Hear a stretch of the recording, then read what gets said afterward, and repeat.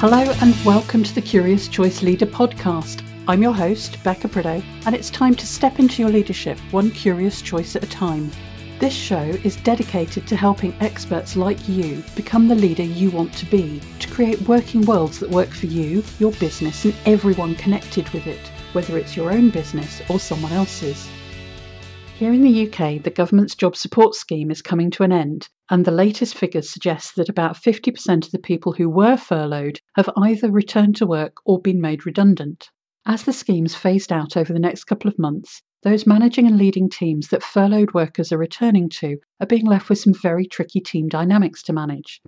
Dynamics I'm calling the post-furlough divide. It's going to provide yet another test of our leadership, and given the challenging trading conditions we're all operating in, getting it right is potentially critical to the future of our businesses. So, are you ready to get curious about the post-furlough divide and make some choices about how you can minimise its impact for your team? By the end of July, 9.6 million workers in the UK were covered by the furlough scheme. It's a mind-blowing number and about a third of the workforce. As companies start contributing to the cost of those employees, hopefully many of them will return to work, but sadly many will be made redundant.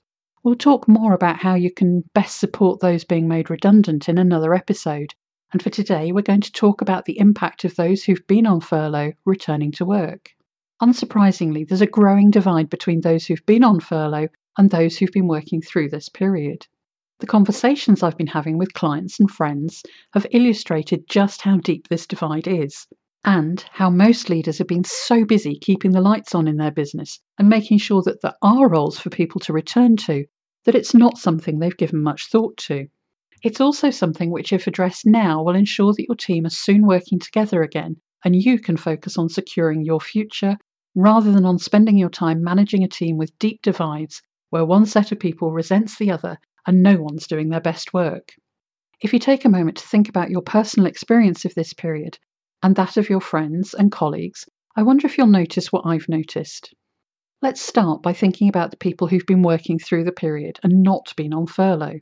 They have generally been dealing with a larger than normal workload and certainly a lot more pressure than previously. Keeping the business alive has been their focus, and everything around them was changing. They've had to adapt and create new ways of doing things.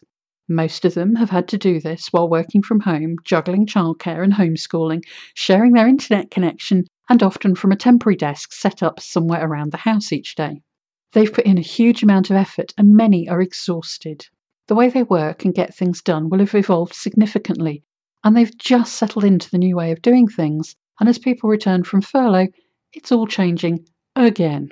They've been worried about their jobs and the future of the organisation, and have had at least some sense of how things have been going and been able to contribute to ensuring the organisation's future. Most of them are not looking to be called out for their heroism, but they do want some recognition for what they've done. They also feel on the whole that their colleagues who've been on furlough have had it easy compared to them, since they've been paid to stay off work, and who wouldn't want a nice long paid holiday? Now, let's contrast that with the experience of those who've been on furlough. I've yet to speak to anyone who was furloughed who thought it was a holiday. Some were glad for the break, but the reduced pay and the ongoing uncertainty about their future has been very stressful for them and their families. They've spent the whole furlough period wondering if they've had a job to go back to. They too have been juggling childcare and homeschooling, and to some of their surprise, they've missed having work to do. They've been dealing with not having the sense of purpose and the sense of self-worth that going to work can give. It's tough to hear that your role isn't essential to an organisation. In general, they feel the people who work through had it easy compared to them. So already you can see there is potential for a very divided team with lots of emotion flowing between the two groups. And then you've got the people who've been working reduced hours. They've had the best and worst of both sides. When they're thinking about coming back to work, the furloughed people I've spoken to have expressed lots of concerns about the practicalities, but there's one big area that almost none of them seem to have considered, and that I think is going to be quite a shock when they start back. Regardless of whether they're going back to the place they used to work or if they're going to be working from home, the workplace that they're going back to and the ways of working are going to be very different. In their absence, so much has changed. It's going to be more like starting a new job in a new company than it is returning from a week or two away. As you can see, this leaves a very complex dynamic for leaders, and the situation is going to be different for each team based on the individuals concerned, the company situation, and the quality of relationships you as a leader have with your team. This may make it sound like a helpless situation, but it's not. If you're now acknowledging that this post-furlough divide is a real possibility and that you can't hide from it, you've already taken a step towards managing the situation. But what else do you need to do? Here are the 5 steps I recommend you as a leader take to bridge that post-furlough divide and get your whole team working together effectively again. Step 1. Acknowledge the situation and act quickly. This is an issue which, if you ignore, will get worse, and you'll have a bigger problem to work through with your team, so act as early as you can. Acknowledging that this post-furlough divide could impact your team and being alert to the signs that it is will allow you to act quickly. The kind of signs you want to be looking out for are things like snippy communications, a drop in people's energy and in the level of discretionary effort they put in, a dip in the quality of people's work, emotions running high, and people acting in a way that's not typical of them. Remember, this is another wave of change for people to manage, and you're going to see everything associated with that. We talked about this and how to manage it in episodes 2, 3, and 4 of this podcast, so if you want a refresher, check that out. When you see these or any other signs, act quickly. Acknowledge to yourself and the team that this is what's happening and make it okay to talk about it. Step 2. Getting curious and listening to understand. As with all difficult situations at work, bring your listening A game. Make sure you're listening with the intent to understand the other person's perspective. You don't know what's going on in their mind, what's worrying them and how it's impacting their work. You don't know what their experience of furlough or working through was like, but you need to find out. Listening in this way will strengthen your relationship with them and is foundational to bridging this divide. Step 3. Get returning team members back up to speed with how things are working. In the same way you wouldn't expect somebody who's new to the team to know how things work around here, those returning from furlough are going to need a reintroduction to how things work now. While they won't need or want a full induction program, taking some time to discuss what's different and the changes you need them to make in the way they work will help reintegrate them into the team. It'll help them understand what's changed while they've been away and reduce the chances of their way of working, the old way of getting things done, causing friction in the team and impacting the productivity of the people who've been working through the furlough period. This isn't something you have to do on your own.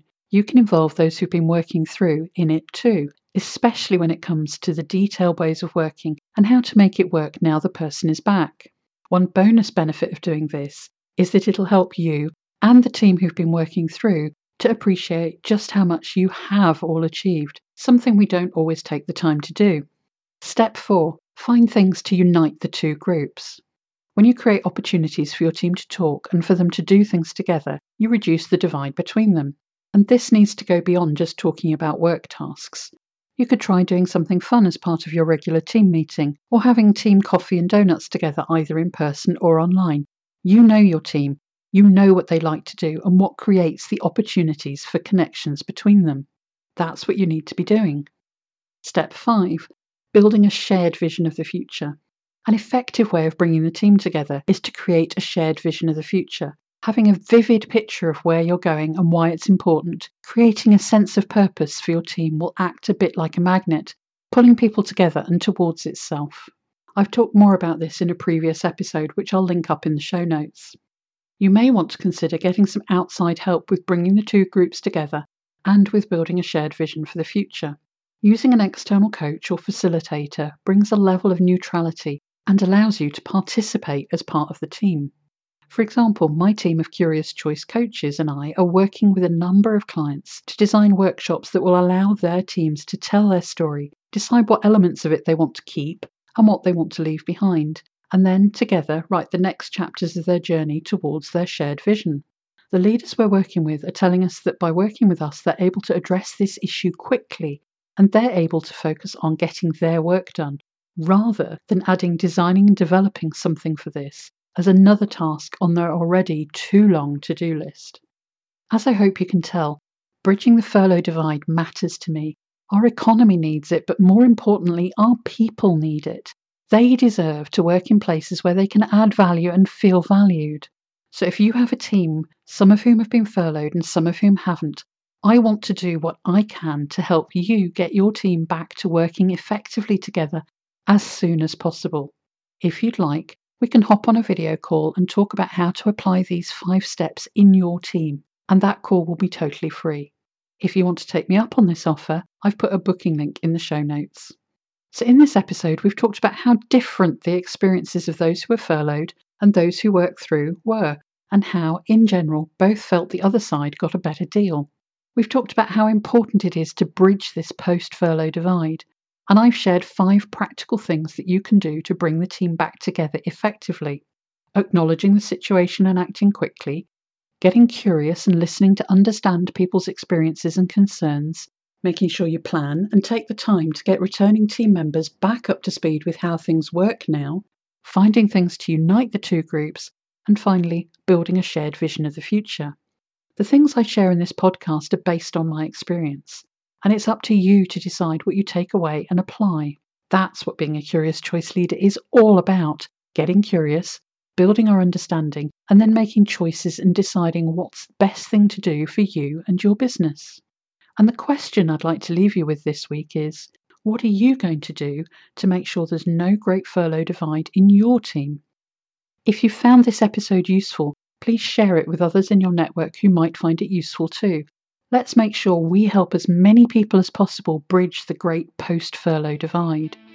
You can find the show notes, including the link to book that free call with me, along with more information on becoming a Curious Choice Leader, by visiting the podcast page at thecuriouschoiceleader.com. Thanks for listening, and I look forward to talking to you again soon.